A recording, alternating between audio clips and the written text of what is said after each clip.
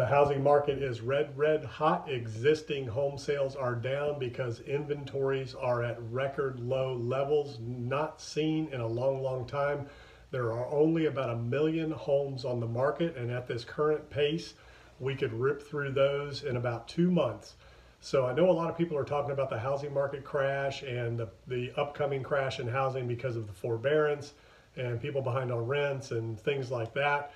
And there's only maybe at the end of the day a net 1 million houses. If everything happened and all of the people in forbearance gave up their homes and the properties were foreclosed on, or they gave them back to the bank, or whatever the case, that would only add maybe another 1 million homes back to the market, which would bring the inventory right now up to 2 million. Let's just say it happened today. You go from 1 million to 2 million. Well, now you go from 2 to 3 months worth of inventory to 3 to 6 months worth of inventory. So again, that's not something that's going to put a dent in the housing market. What will and what can tank the housing market is what tanked it the last time: interest rates. So the key is interest rates. It's not forbearance. It's not anything like that. The bottom line is interest rates. A lot of the forbearance is strategic.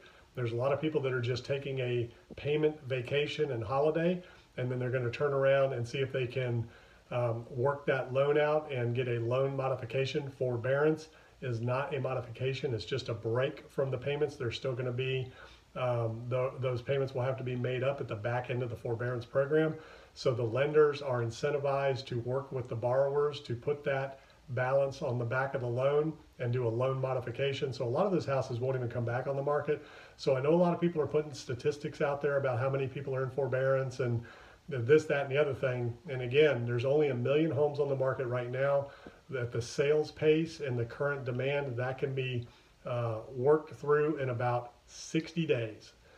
So if we had another 1 million, 2 million houses hit the market, they would just be worked through. It would just take a little bit more time to work through that inventory. So that is not the catalyst to tank the housing market. Interest rates is what will tank the housing market. As rates go up, values go down because people, the affordability index goes down in terms of the interest rate. So the lower the interest rates, the more people can pay because their payments stay lower. Remember, people are buying payments. They're not buying the price. They're buying that monthly payment. It's all debt to income. So the lower the payment, the more they can afford. If the rates go up, the higher the payment, the less they can afford. So the price of the house comes down. And you can do the math. For every 1% that the interest rates go up, that will affect the values of housing somewhere between 10% plus or minus. So you want to do the math and you want to look at that and work that out. But what tanked the market in 08 and 09 was really the subprime loans that were being given to unqualified borrowers, not only owner occupants, but investors. So that's what created the toxic assets that were on the books of the bank. But what triggered that bomb were interest rates. If interest rates had remained low and the banks worked out that debt with borrowers, we would have never seen what happened in 2008 and 9. The problem was the banks were just foreclosing. They weren't working things out. Interest rates were going up. So people were just bailing on those properties and just giving them back to the banks because a lot of them were strategic defaults where people just handed the keys over, didn't make payments, stayed in the house as long as they could. Some of that's going on in the forbearance market. But the difference is this time the banks are on board. They're going to work with borrowers. They do not want those bad loans on their books.